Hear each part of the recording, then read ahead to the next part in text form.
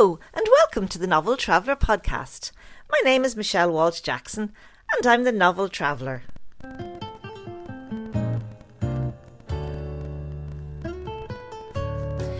Well, after such a flavoursome podcast last week, I'm talking to more people in the Irish food and hospitality industry. And one name that is very much part of this legacy in Dublin is the Michelin star Le Creuvan restaurant. I have businesswoman and restaurateur Sallyanne Clarke, who is proprietor of the restaurant, with her husband, Chef Derry Clarke. I also found a remarkable new Irish business this week. It's called Ireland's Artisan Pantry, and it brings delicious tastes from different counties of Ireland to your doorstep.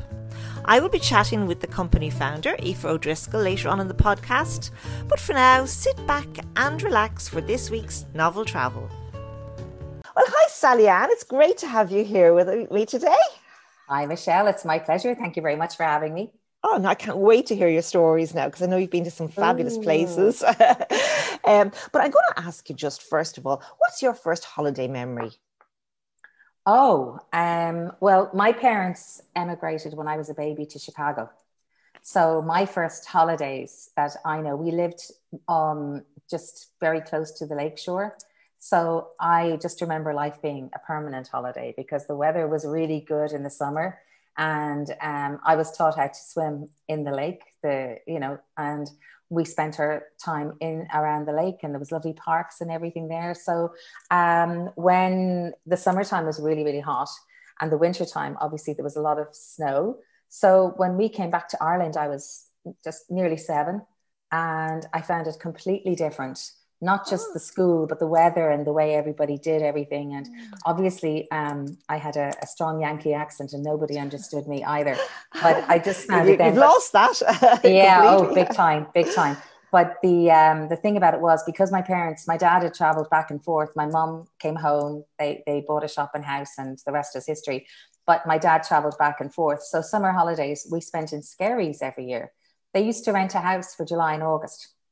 Yeah, it's hard for, people used to go people there. Don't realise it, yeah. So we used to spend July and August in Skerries as a kid from the time I was probably about 9, 10. And we could bring friends down because there was plenty of room.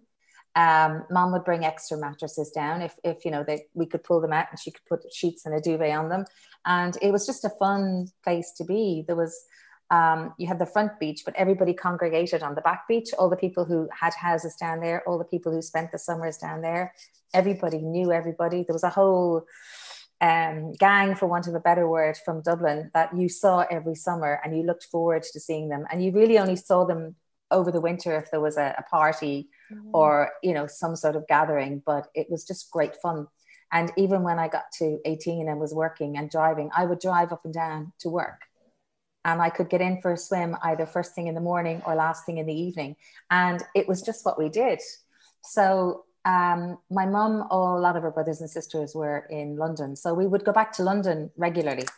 And we could go for a week, we could go for a weekend, we could go for a couple of weeks, depending on, when you're senior school and you had longer holidays. But the holiday thing, that was it. We had other people that would go to Spain, other cousins would go to Spain for 2 weeks. But we had 2 months in Skerries. Yeah. And where was your first holiday with, say, a girlfriend or a boyfriend? Girlfriends. After our leaving cert, we all 8 of us went to Ibiza. We went to San Antonio. That was 1981. We did our leaving cert in 1980, but most of my pals went on and did commercial courses and stuff, which I didn't do. I was studying marketing at night time, so we all booked and went to Ibiza, and we had 2 apartments, 4 of us in each. And one of the girls, her cousin worked in a travel agency, so she organized it all for us. And we had a ball. Now, we minded each other. We had our rules. You didn't go off on your own. You had to stay with there had to be at least 2 of you. And, we had dinner out every evening. We stayed by the pool together every day. We minded each other. I always remember I never drank beer, and that was the first time the girl said, you have to try it. And I have never drunk beer since. So it was just, we were innocents abroad. We really were, but we stuck together, we minded each other, and we had an absolute ball. And have you been to the Balearics since? I haven't been to Ibiza since, to be honest with you. We tend to go to the Canaries. Like we went to Gran Canaria on a honeymoon. We used to go to Lanzarote maybe every year with the kids, usually when they were younger around Christmas time. And now if we want a breakaway, we usually go to Fuerteventura. We stay in the Barcello in Carleco. So Fuerteventura is really beautiful and unspoiled, isn't it? It's like the Canaries were 20 years ago. It's still very much a small town. And it's, as you say, it's quiet. Carleco is definitely not a party town. But there's some really nice bars and restaurants, and you're right on the port. And I mean, if there is a bad day, you can get on the ferry and go over to Lanzarote. So, you know, there's lots of options, but there's lots of options within Carleco as well. And we just find it's a great place if you've got a week and you want to go, get over, get some sunshine on the old bones, recharge and come back again. And those marvellous dunes go on for miles and miles, don't they? They do. There's lovely walks. And Derry likes to cycle. There's great cycling in Fuerteventura as well. And there's lovely bike shops over there that all he's got to do is bring his helmet, his cycling gear, and his whatever they call those special shoes, and that clip in. And he can hire a bike over there for very little money. And he gets up early in the morning. He'll go for a cycle. He'll come back in time for breakfast, and then we'll sit in the sunshine if we don't go for a walk or do whatever. So it's a nice place to go. I'm fond of Fuerteventura myself. I would recommend it. So what's the funniest thing that's ever happened to you on holiday? Oh, God. Well, we've had people that haven't turned up, you know, when they're drivers that are supposed to. And you're standing there and you're going, oh, my God, what am I going to do? And that happened to us actually on the last holiday, this time last year. So it was January last year, and we were waiting. And, you know, when you're in obviously a different time zone, you've been traveling for hours and hours, and you can't get through on the phone. Nobody's answering emails. You're walking around, and then you've got a security guard coming up and asking you, what are you doing? That you've been there for quite a while, and you think, oh my God, he's going to give us a ticket for loitering. And then I saw this other gentleman standing in a corner, and Jerry said to me, you can't just go up. And I did. I went up to this guy and I said to him, listen, I said, I see you've got a card. You've been standing here as long as we are. And he said, yeah, my pickup hasn't arrived. I said, is there any chance you could bring us to our hotel? And we had him for the next 2 days, and he was great, and he brought us around and showed us around, and he was a really, really nice man. But yeah, you have to be a little bit out there because you're in a different country, you're in a different, you know. But funny things, gosh, Michelle, I don't know. We've been in different places where the hotels were not what we expected, where the pools were absolutely freezing. Yeah, where you booked it on through a travel agent, and you've come back and you've said to them, please don't put anybody there again, you know.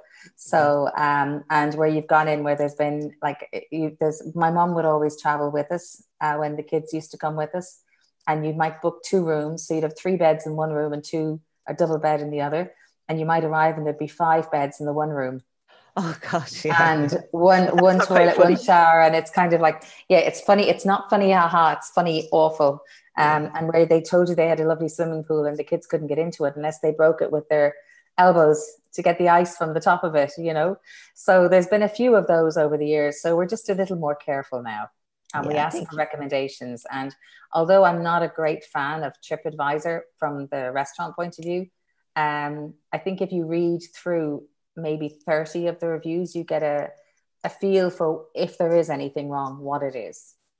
And but I think you need to read at least 30 of them. I think reading the last 3 or the last 5 is usually not fair to the actual hotel or establishment. Absolutely. And now we are all locked down at the moment, but if you could be anywhere in the world right now, where would be your number one? Oh, I'd love to be in Wexford. We have a lovely little house in Wexford, and we can't go more than the 5 kilometres outside our home. We have a little boat hole down there that we're able to go down, and it's like the minute you walk through the front door, you exhale. And again, we used to have a mobile home down there for years. So when we went to look to buy a new mobile, and Derry said, we're not spending 100,000 euros on a tin can. We looked for a house. So we're still fixing it up, but it's our little boat hole and it's great. So if we weren't here in Dublin at this moment in time, we'd either be there, or Derry has a little boat in Kilmore Quay. We'd like to be on that. And does he fish, or do you go out? He say it's a little motorboat. We just kind of because he can sleep on board. And like last year now, being in lockdown, we were able to stay in Wexford, and we were able to drive down to Kilmore Quay and go out for the day, have a picnic. He would fish for mackerel or whatever, and he would cook it on the boat. We'd eat it and we'd come back in again. Or he has taken the boat, which he does every year. He takes it to Baltimore, and we'd stay on Sherkin Island. He'd bring it around to Kinsale, and we'd go as far as Dingle. And again, it takes a few days to do all that and then to come back again. So if the tides are not with him, I might just drive and meet him in the various ports and then come back to work for a few days, let him make his way on again and then come back again, depending on what's happening. Or otherwise I might park up somewhere, go with him for a few days and he'll come back. But it's a really nice way to enjoy the Irish coast. I couldn't agree more. Yeah, we're so lucky with our coastline, aren't we? And especially so lucky. And even the fish you can buy, like down in Kilmore, you know, it's lovely. Oh yeah, there's so many places to eat, and yeah, it's great. Yeah, there's and again, if he was out fishing or he was talking to some of the fishermen, maybe he might get a lobster or he might get some prawns. And of course, being a chef, it's very handy. He'll cook them on board, you know. So it's just another thing that you can do that's a little bit different, and that you're the master of your own destiny, because you have your own, you know, you just buy your milk and your bread and your staples, and if you don't have shore power, you have a little can of gas. So and I mean, again, I don't know how he does it, but the mackerel is best when it's fresh, and he'll take it off and he'll gut it and he'll put it in a pan. And even the last time he did it last summer, and he put the whole thing together, there was a pot of raspberry jam. I like raspberry jam. And he put that into the mix as well with some French bread. Just delicious. Absolutely delicious. What a lovely combination. I'd never think of that. God, that's very handy having a chef husband. Very, very handy. Very handy. So, I mean, we like to travel. And when the kids were young and when we were, you know, when we had the few bob to spare, we always took them everywhere with us.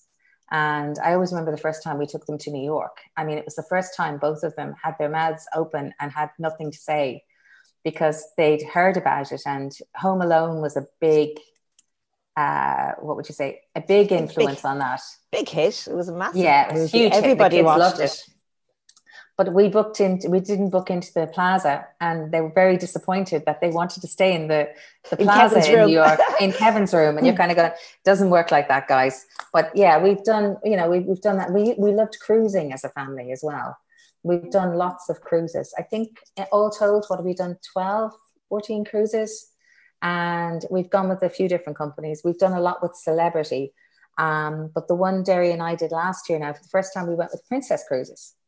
And again, I chose it for the destinations as opposed to, I've heard how good they are, and I've heard they're very close with celebrity as far as quality and experiences are concerned. So again, I chose it for the destinations, because we knew we were going to be closing the restaurant. We just didn't know when. We were waiting for contracts and stuff to be signed.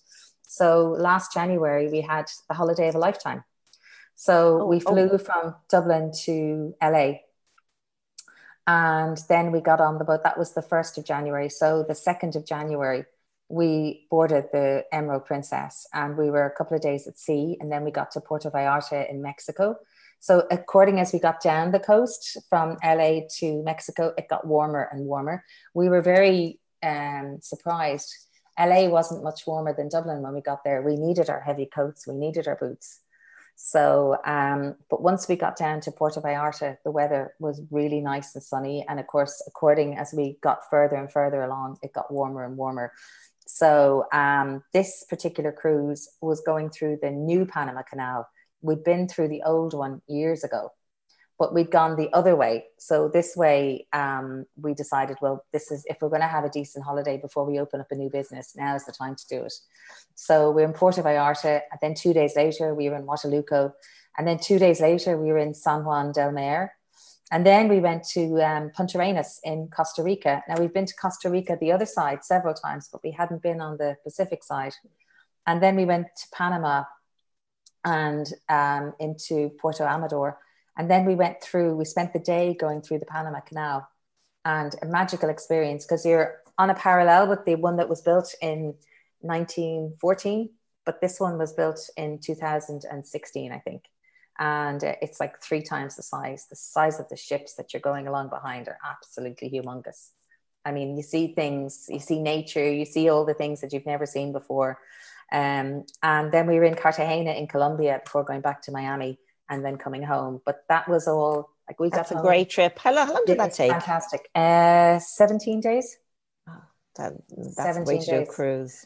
Yeah. But we made time for it last year because we knew things were going to change for us. We thought we were going to get closed on the 23rd of July and open in September. And of course, you know, it didn't happen. And everybody was worried about novavirus, but nobody was worried about coronavirus. Oh, and was that rampant in South America? No, apparently it was on some, we'd read that it was on some of the cruise ships. And they were, I mean, the cruise ships, any ones we've been on, they're so conscious of hygiene.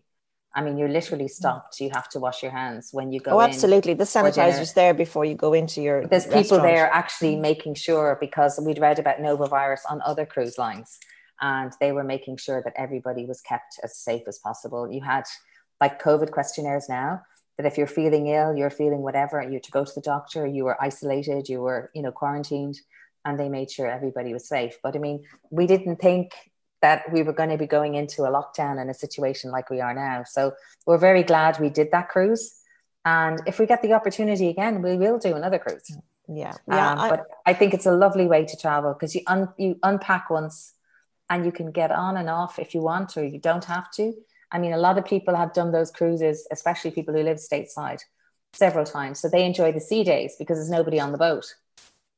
But we enjoy just getting off and exploring everywhere we've never been before. Yeah. And over the years, we've gone on different cruises and we've gone back to places and spent a week there because we've been there initially for a day on a cruise ship. Isn't it a great way to get a taster for a country and decide if you want to go back? Because I brought the kids on a Scandinavian cruise of the Baltics, and it was one of the most rewarding, educational, just fabulous holidays we ever had. Myself and the 2 kids, we started off in Stockholm, we took in Finland, Helsinki, took in St. Petersburg, got that flavor of, you know, a Russian city. And we even went to Catherine Palace and wandered around the amber rooms.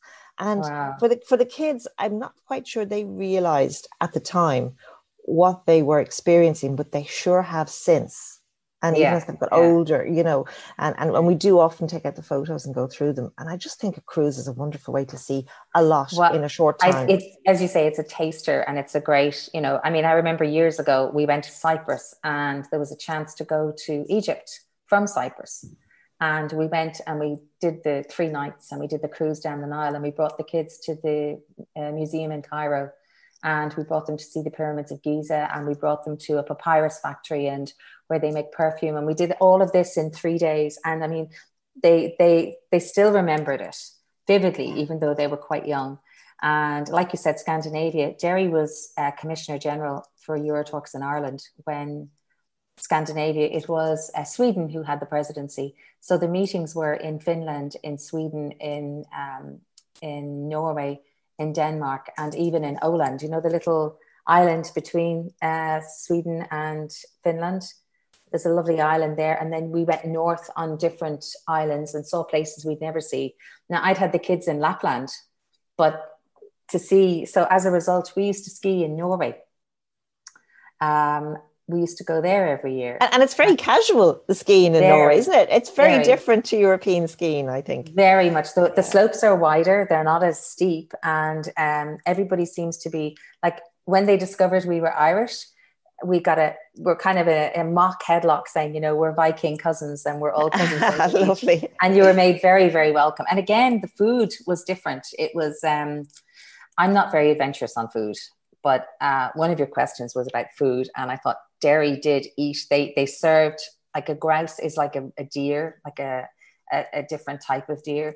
And they served their nether regions on a plate as a delicacy. This chef who knew of Derry through Eurotalks did this as a delicacy, and we just sat there, and in fairness to him, he tasted everything that's put in front of him, but, you know, we decided to have the chicken. My mom, myself, and the two kids. We stuck to the chicken. We stuck to the chicken nuggets and chips, to be quite honest.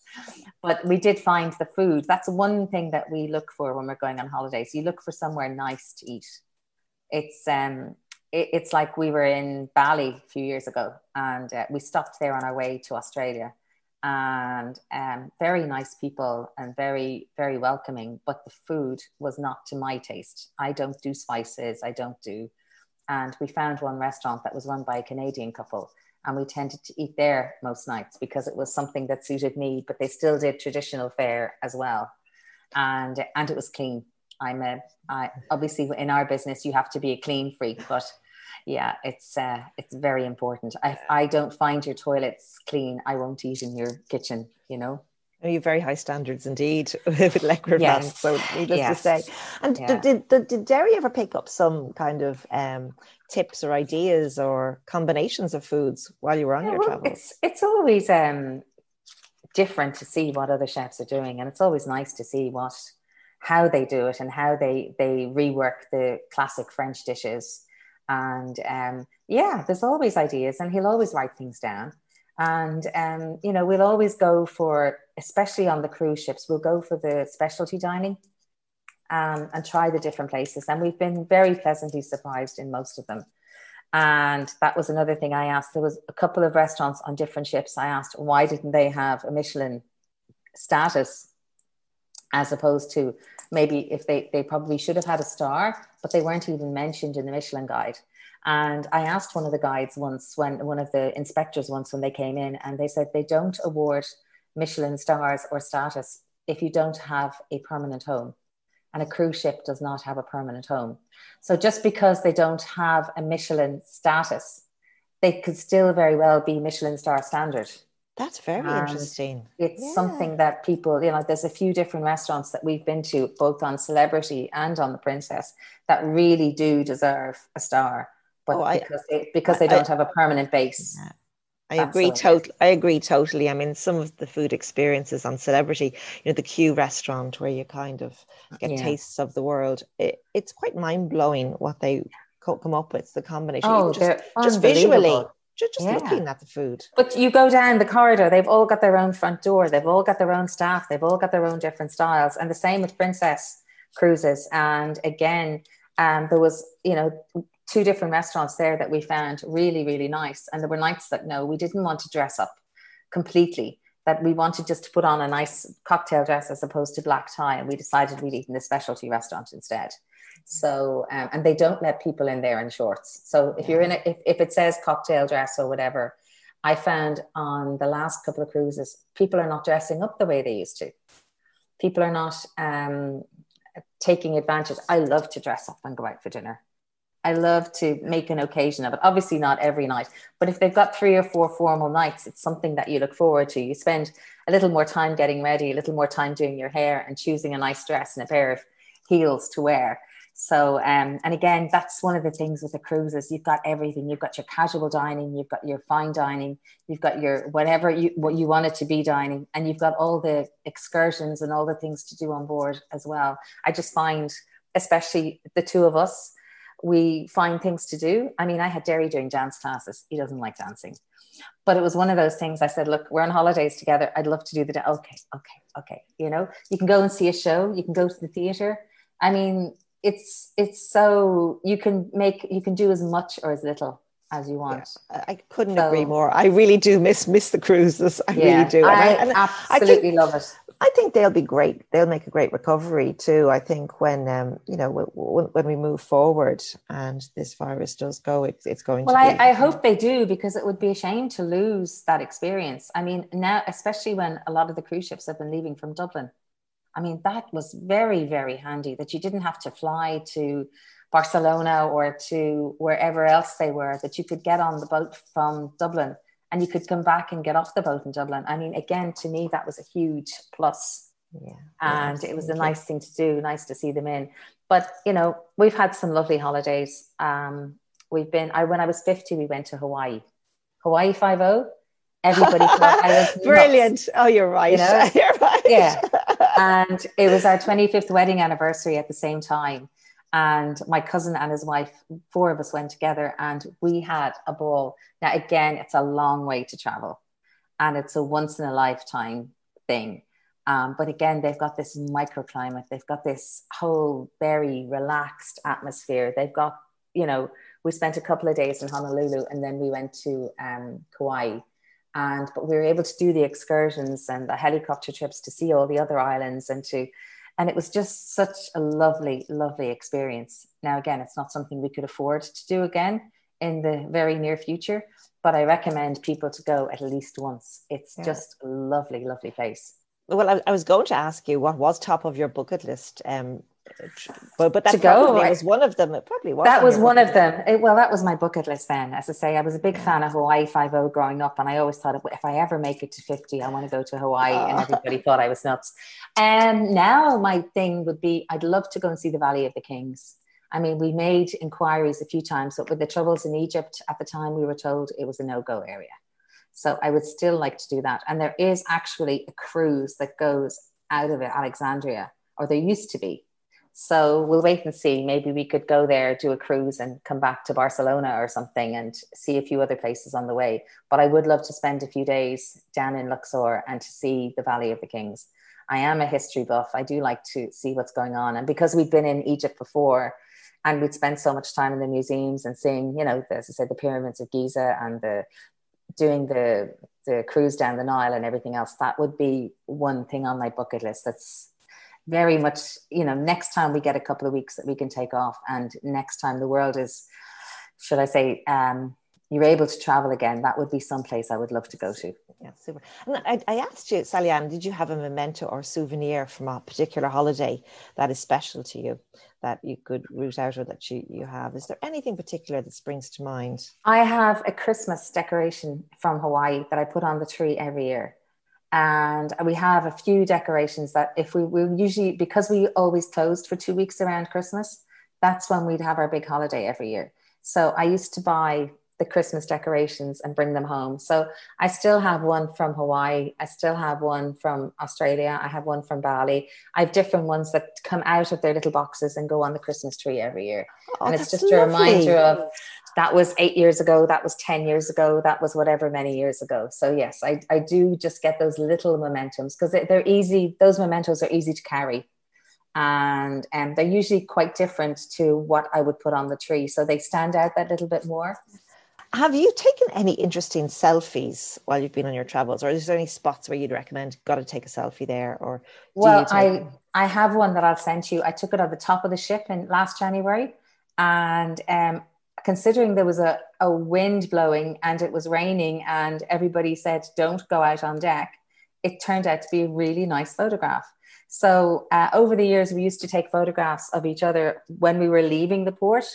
It's like in San Juan sur Mer, they have a miniature version of the statue of Christ the Redeemer, like they have in Rio de Janeiro. And I've never been to Rio de Janeiro, so we made our way up to Christ the Redeemer. Now it's quite large, but taking the photograph of it from the cruise ship with that in the background, again, you could fib if you wanted to and say you were in Rio, but we know we weren't. We know exactly where it was taken. But it's just little things like that. I reckon they're the nice ones to take selfies on. It's like if you're in San Juan, you want to take your selfie on the battlement with one of the cannons behind you. You want to something that's going to trigger a memory. Yeah. That's what I tend to do. And even on the Panama Canal, there were some magnificent birds. There were some magnificent animals that we would never see here. It's like we did the rainforest trips, and I know they're organized tours, and I know, that's what people are expecting, but there's still places that we would never get to see under normal circumstances. And again, I do tend to, we get off the boat, even if it's just to go for a walk, even if we've been there before, just to get off, go for a walk, have a coffee, have a look and see what's going on, and maybe pick up another Christmas decoration on the way. Yeah, look out for them. Yeah. And I remember once on the Elaine show, I was chatting about Barbados, and you've been there as well a couple of times.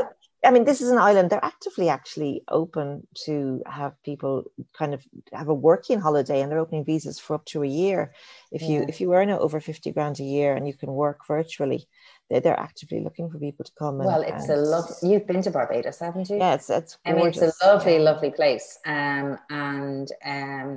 We'd been there twice on a cruise ship, and then we got invited to a wedding.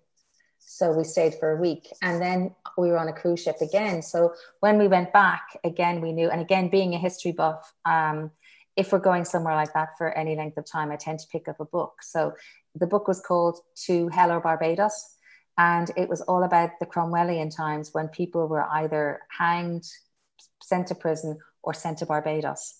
And there was thousands of Irish people that were sent out there. And there's actually a community in St. John's in Barbados where they're all descended from Irish, Scots, Welsh, and Southern England, like Devon and Cornwall. And they all stick together and they all intermarry and they all still consider themselves 400 and odd years later Irish or Welsh or Scottish or from the south of England. So, and when you get talking to them and, you know, they recognize your accent straight away, they go, you're Irish or you're this. But first time we went there, we went looking for them because I wanted to go up and see, you know, what they looked like. I always remember I went into a shop because I'd been taking these dance lessons on the cruise and my feet were killing me. So I went into this lovely shoe shop in Barbados and there was this great big lady behind the counter and I tried on shoes. I said, I'll take them. Thank you very much. And I said, can you tell me, I said, about the people up in St. John's? And I said, you know, they were called Backaroos or Backrow Johnnies, or they were called Redleggers because obviously being Celts, they used to burn in the sunshine and they wore kilts and they spoke Irish.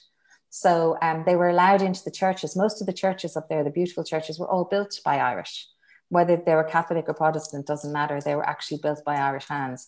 And I just asked her, I said, what do they look like now? You know, I said, this was before I'd actually met any of them. And she said, honey, they look just like you, but they ain't so well fed and their hair ain't in such good condition. And I went, okay. And I said, what does that mean? She said, they have the fair complexion, the glassy eyes. She said, they got those cheekbones, but she said, they don't have your padding. And I went, thank you very much. Took my shoes and off I went. Indentured slaves, isn't that what they were? Indentured. They were, yeah, indentured slaves. Yeah, a lot of them were indentured slaves. Some of them were accused of stealing apples or whatever. But again, like a lot of the other colonies, they were trying to populate them. Absolutely. They were trying to populate them. It is a fascinating story. I've seen documentaries about them too, because I didn't go into the parish of St. John. We met a really funny bus conductor, because anyone who hasn't been to Barbados, one of the public transport are these funny little buses, different colours, reggae buses, and they blare Bob Marley out of them and reggae music all day long. And it costs $3 no matter where you're going on the island. And the bus conductor was trying to attract us to kind of meet him that night, and we were thinking, oh well, you know what he'd be trying to sell us if we went up and met him. But they have they're so friendly, and there's just a great vibe in Barbados, isn't there? It's lovely way of life. There's a lot of Irish living out there now. A lot of our wealthier Irish retired people are actually living out there now. And but it is a beautiful, beautiful island, and there's some magnificent hotels, and there's some lovely restaurants. And one of the restaurants I remember was called The Cliff, and again, it was run by people who were descended from Irish, and they still maintained their Irishness. Is that up near Sandy Lane? It's up near Sandy Lane. There's a lovely strip up along there. I stayed in three different parts of the island. And there's people don't realize it's kind of a special island because it's protected from the hurricanes, because it's half of it's in the Atlantic, half of it's in the Caribbean. So it doesn't get that adverse weather that the rest of the Caribbean gets. It's like Bermuda was another place we found absolutely enchanting. Really, really lovely. And again, you had Horseshoe Bay with the pink sand, and you had all the other places you could go to. Now, again, that's a few years ago, but I remember it being a magnificent holiday. And the weather wasn't too hot. It was just really, really nice.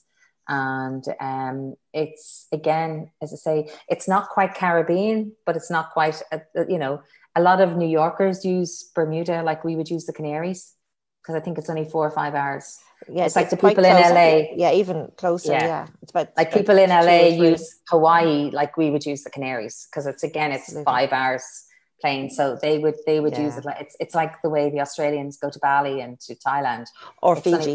Fiji's great as well. It's only a couple of hours flight, and they're they're away and they're on holidays. Fiji's somewhere I'd really love to see. And again, I've been looking at some of the cruise ships, but I think we have to wait until we retire, because they're going to be more than 2 or 3 weeks. They're going to be 2 months. It's quite accessible. I was there last year. That was my last trip, actually, and I went through LA, but LA was a good deal warmer in February, and it was just two flights, one stop, and we did it all in one go and got down there. But I have to say, it was outstandingly probably the best holiday I've ever had. Fiji. And this is to Fiji. I'd love to see Fiji. Yeah, we did a tour of the Yasawa and the Mamanuca Islands, and we got to see the island where, of course, Tom Hanks made Castaways, Monterey, and they have, Help Me still written on the sand, and they have a Wilson ball stuck into the cliff, and they do little tours of it, and but it's a very simple way of life. The Fijians are some of the happiest people I've ever met, and why wouldn't they be down there in the South Pacific? And kind of safe and healthy, very healthy lifestyle. Well, people. As you say, they've no COVID either, so they seem to have kept everything at bay. Look at New Zealand. We didn't get to New Zealand, but again, that's one thing I'd like to do, is do New Zealand, do the Fiji Islands, and when we were in Australia now, we got to see quite a bit. We used to have several people worked for us over the years from Australia, and we've kept in touch with a couple of them. One of the guys I grew up with from Skerries, he married a girl from Australia, and they were living in Maroochydore, and so we stayed in Noosa. And so again, we had, it was great to say we're on our way, because if they'd come over, they'd get in touch with us. So it was actually great to say, we're on our way. And Australia is so vast, you have to take a long time to get around it, or do it in a couple of trips, because there's so much to see. Well, we had a nanny for years here that lives in Geelong, and she was with us for 1.5 years first time around, and she stayed with us 4 years the next time. So she's now married with children and living in Geelong. So it was great when we got off the plane in Melbourne. They were there to collect us. And it was nice to have somebody to show us around. So it's, again, there's still lots of places that I'd like to see. But, we'll do it when we're ready. If I was younger, our daughter has lived in Australia, and she's lived in New Zealand. And she went to live in Indonesia for a while, for a couple of months. And then she was living in London, and then she came home. And then she went to Vietnam for 6-7 months. Besides, she works for brand events in the UK, and she does Pub in the Park and does all the different events, and she loves it. She used to do Taste of Dublin and everything here, but she did the TEFL course. So you're asking about my 18-year-old self. I would do that TEFL course, and that's teaching English as a foreign language, because she's been able to travel all over the world and pick up a job with her qualifications, and teach anywhere she's been, be it Indonesia, be it Australia, be it New Zealand, be it Vietnam, and she could go anywhere with those particular qualifications. So I would recommend anybody, if they're doing nothing at the moment, want to travel. Yeah, it is a great way to travel. Yeah. And they'll still even get a job as an English teacher when they come home. I don't know if you watched Primetime last night, but there was a plane load of Spanish students were coming back to finish their English studies. So it's something that will never, education never goes to waste. But to have something like that you can travel with, you don't have to speak all the different languages, but to be able to teach English as a foreign language, you'll get a job anywhere. I used to say the same to the kids as well, that if you work in a restaurant, or you work in a bar, or you work in a kitchen, again, that's an international language that you can get a job anywhere. And she's done both. So I just think, again, if anybody wants to travel, have some skill that translates through all the different language barriers and all the different cultures. In the hospitality industry, like you, there are few people in the country that know more about it than yourself, and you've done great work with the Irish Blue Book over the years, and you've been very involved with it and all their properties. And I know that you've mentioned Skerries and Wexford, but is there anywhere in Ireland that really you would say is your favourite spot, or somewhere that you really love to visit more?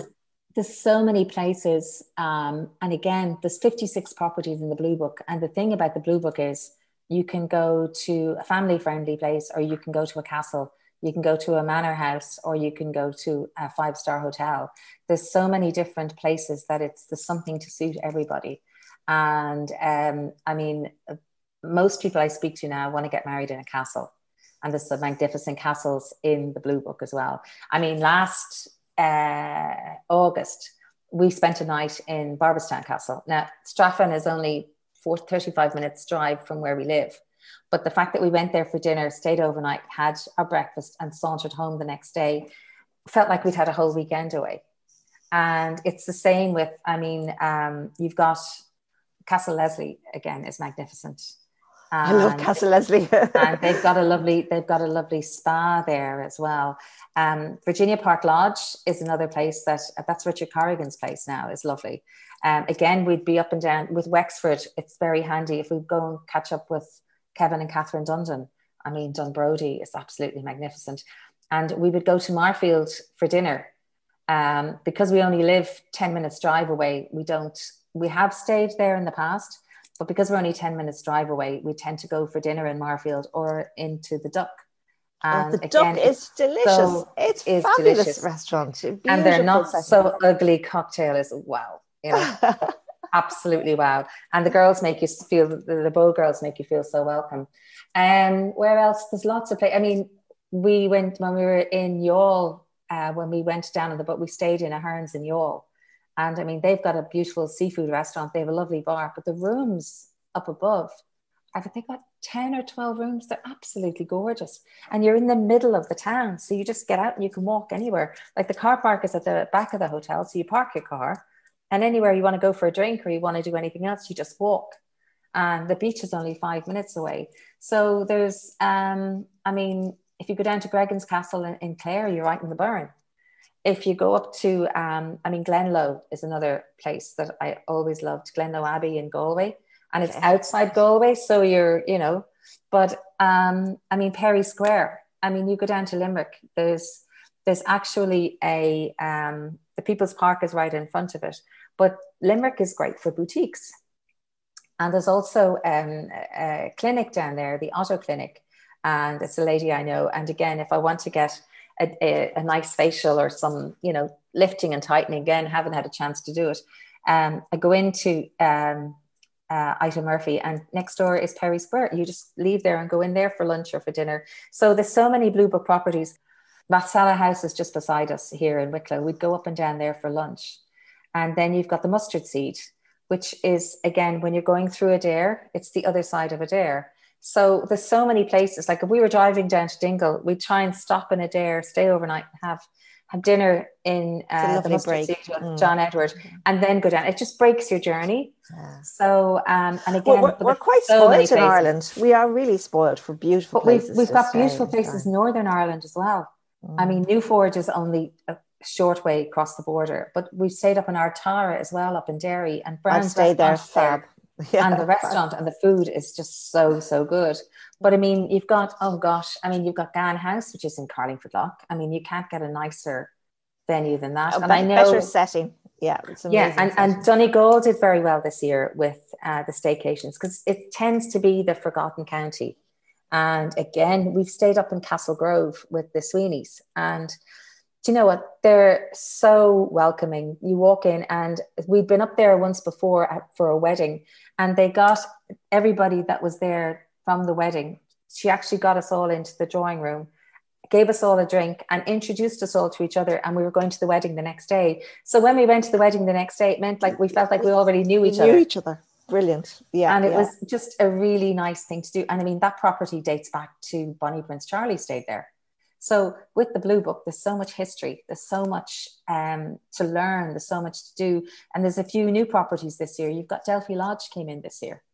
And of course, that's where Prince Charles went to there, didn't he? He came over, yeah. So you got the present Prince Charles, and then you had Bonnie Prince Charlie those years ago up in Castle Grove. So, I mean, then you've got Rathmullen only down the road. And the thing about the Blue Book properties are, if we're full, we would send you to Chapter 1 or to Gibo's or to whatever. We all tend to, because we know you'll be looked after, and we ring ahead and say, well, look, they stayed with us last night and they're coming to look after them, and they're doing whatever, please look after them. But you don't even have to ask them, you just have to say they've been here and they're They're doing a tour. I mean, to do a tour of the Blue Book now, that would be a really, really nice a great bucket list, wouldn't it? That'd be lovely. Absolutely. Just to go, because if you look at the back of the book, that the map is on it, and it shows you all the different routes you can go. That, you know, you can go from Dublin up to Belfast and across Donegal and down and around that way, or you can go from the Midlands across, or you can go up or down. I mean, it's just, I mean, look at the wine port. Look at all the other properties you have in the Midlands. You've got Longview House. I mean, I know I'm missing some of them, and my apologies. But anyone listening should really, go online, Ireland's Blue Book, and they're all there to check out. And it really is a fantastic. Well, it's a magnificent gift to get a voucher from the Blue Book, because you're not stuck to one property. You can. It's got, as I said, it's got something for everybody. It's really nice. And if you don't want to go for a night away, you can go and spend it in one of the restaurants. Absolutely, so there's so much to offer.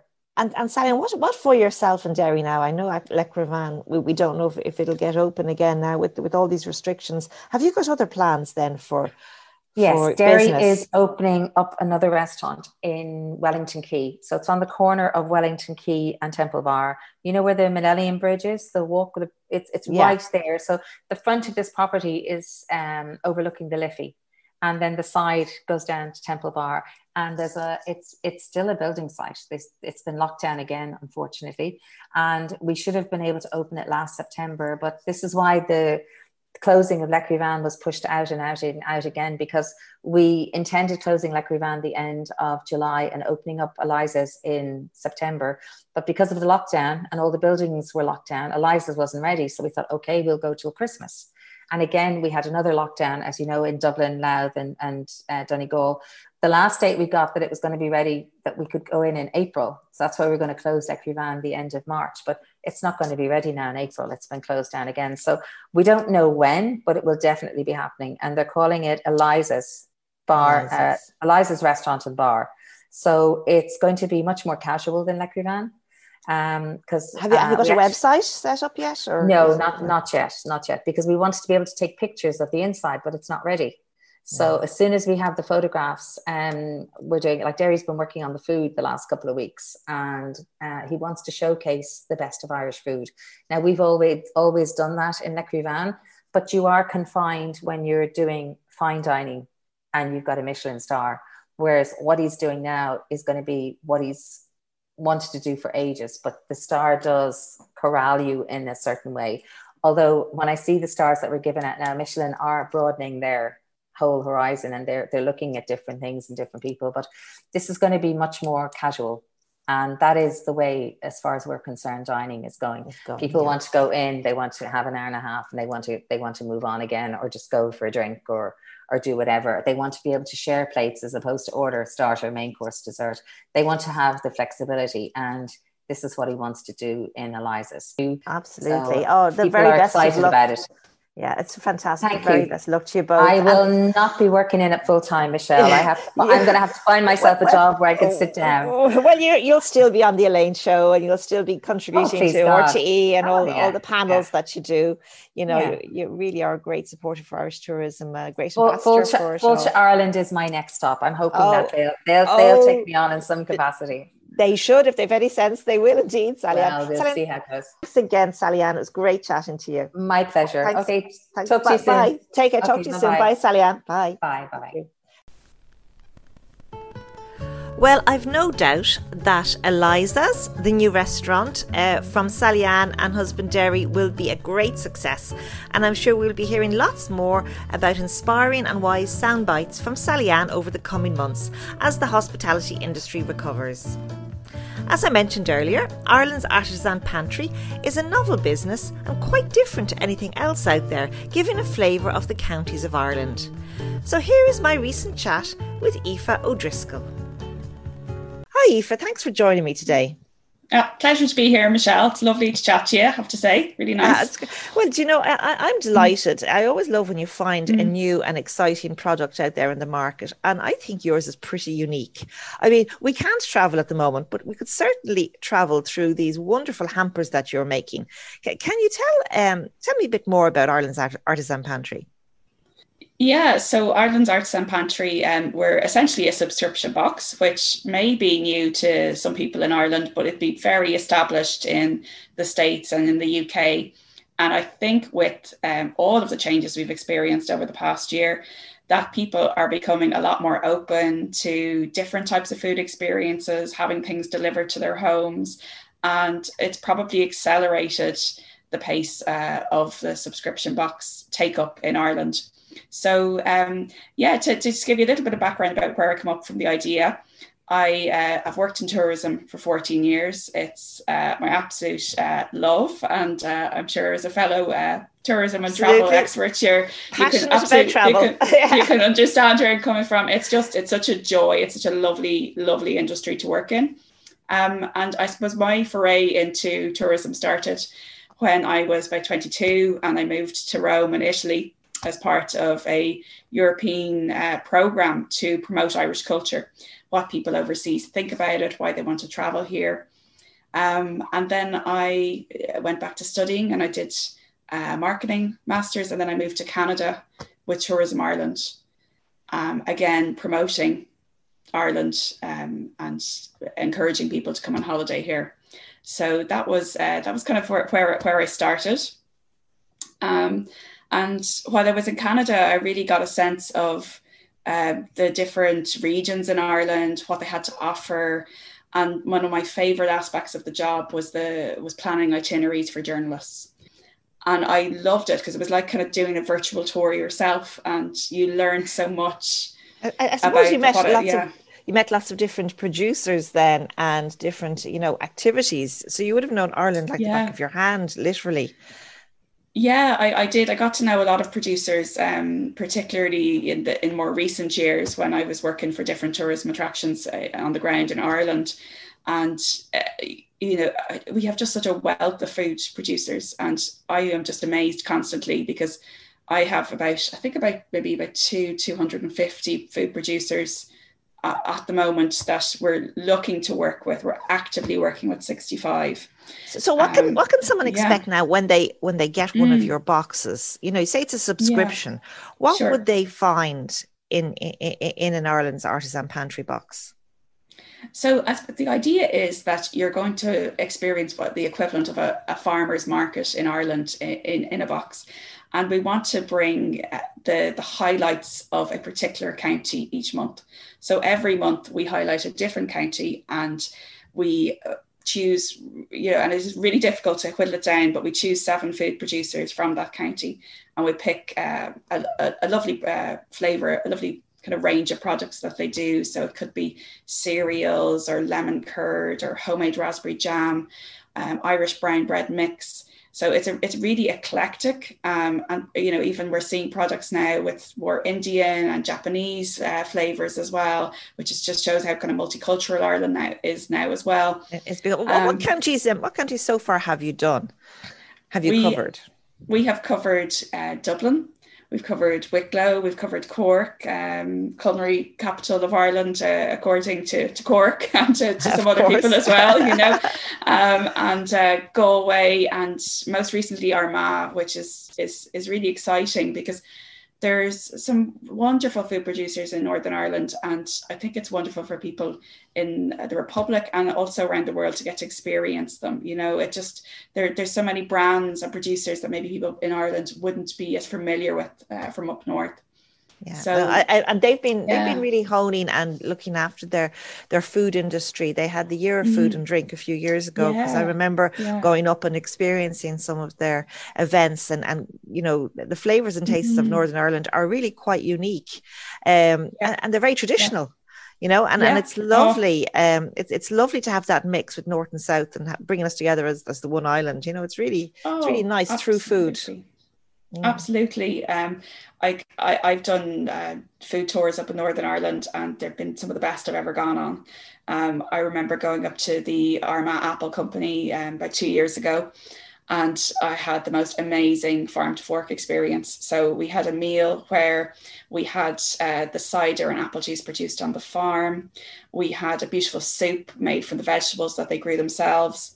And then we finished up with an apple tart, again, made by the owners. And they also offer these amazing tours of the factory. You can see the apple trees, you can see where your apple juice is grown, you can meet the producers.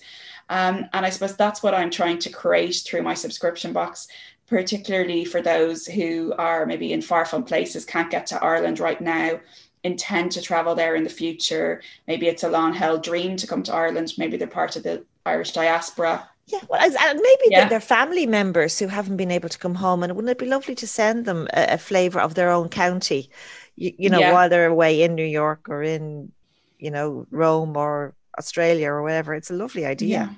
Yeah, absolutely. And you do see that. And I love seeing the messages that people put alongside the boxes, because while we offer, the subscription service where you can sign up each month or for 3 or 6 months, you can buy once-off boxes too for a birthday or an anniversary or an event.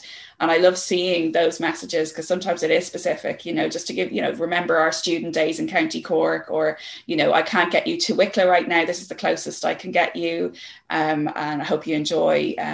So, like say in our Wicklow box, we have the food producers, but we also have a lovely print of the Sugarloaf Mountain as well. And then we have a lovely card that's, by with a Wicklow illustration. So it's just trying to give that overall feel of the county. And that's lovely. And as well as that, because I've been lucky enough to sample one of your boxes, you do have your leaflet that comes with the specific box outlines not just the producers, but it also gives additional tourist information about the county. Yeah. So every month we send out a leaflet in the box, and I suppose that the idea is to bring that county to life to the person, help them engage in their future travel planning. And we often do a top 5 or a top 10 foodie experiences for those counties. So in Cork, we had, say, the English market, which is a must-see. We had different restaurants that you can go and see down there. There's a fabulous chocolate making experience that you can do. So all of those things are highlighted. So we hope that somebody, if they're planning to travel to that area in the future, they get the products into their hand, they taste them, they get an idea of the flavours of the county. And then when they go there, they have, a kind of an itinerary of what they can do when they get there. And also what we do within the leaflet is we sometimes have recipes too from the producers. So again, back to when we were talking about Armagh, and I know that you really liked the Irish black butter product. Oh, I did. It was delicious. It's just such a unique product, because it dates back to medieval times, and there is the producer Alistair Bell who came up with it. We worked with the chef on the recipe and tried to recreate what they had in medieval times. So it's a totally unique product. And when you see what people do with it, they put it on ice cream, they have it in sausage rolls. Like it's pretty. It actually goes on everything. Because we had it with duck and chicken, and we were able to put it on both equally. And then we said, we put it on a cracker, and it was lovely. And actually, we always have ice cream after dinner. That's an idea. Now we might even put it on ice cream. Yeah. Do that, and you bit apple tart as well, and then you'll be set, and then your cheese board afterwards. So you can't. It's lovely with cheese. Can't go wrong.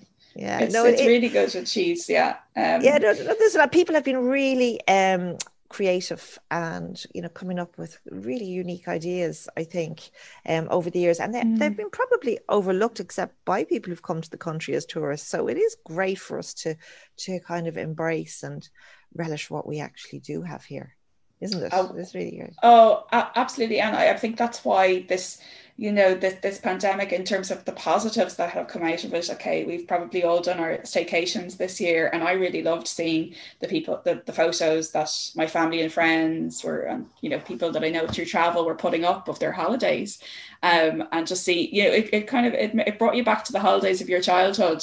We went to Kerry again, and we went to Donegal, and we'd always go on an Irish holiday, and sometimes abroad as well. But I think we did 3 over the summer. And it was great.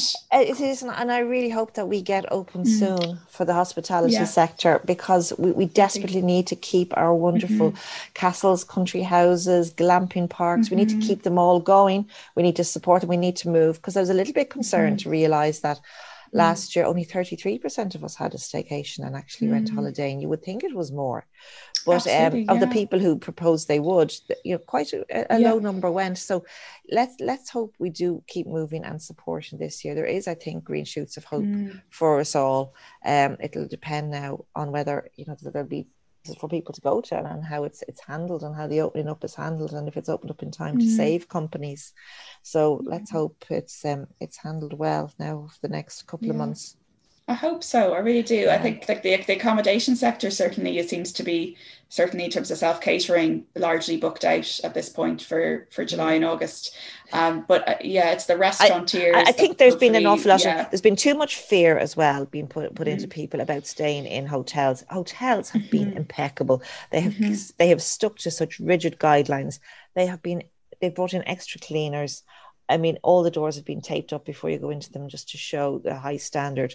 I had absolutely no concerns staying in any of the properties I stayed in last year, in hotels, country houses, castles, all the different places, because I did get around the country last year and have to say that really people need to be confident about.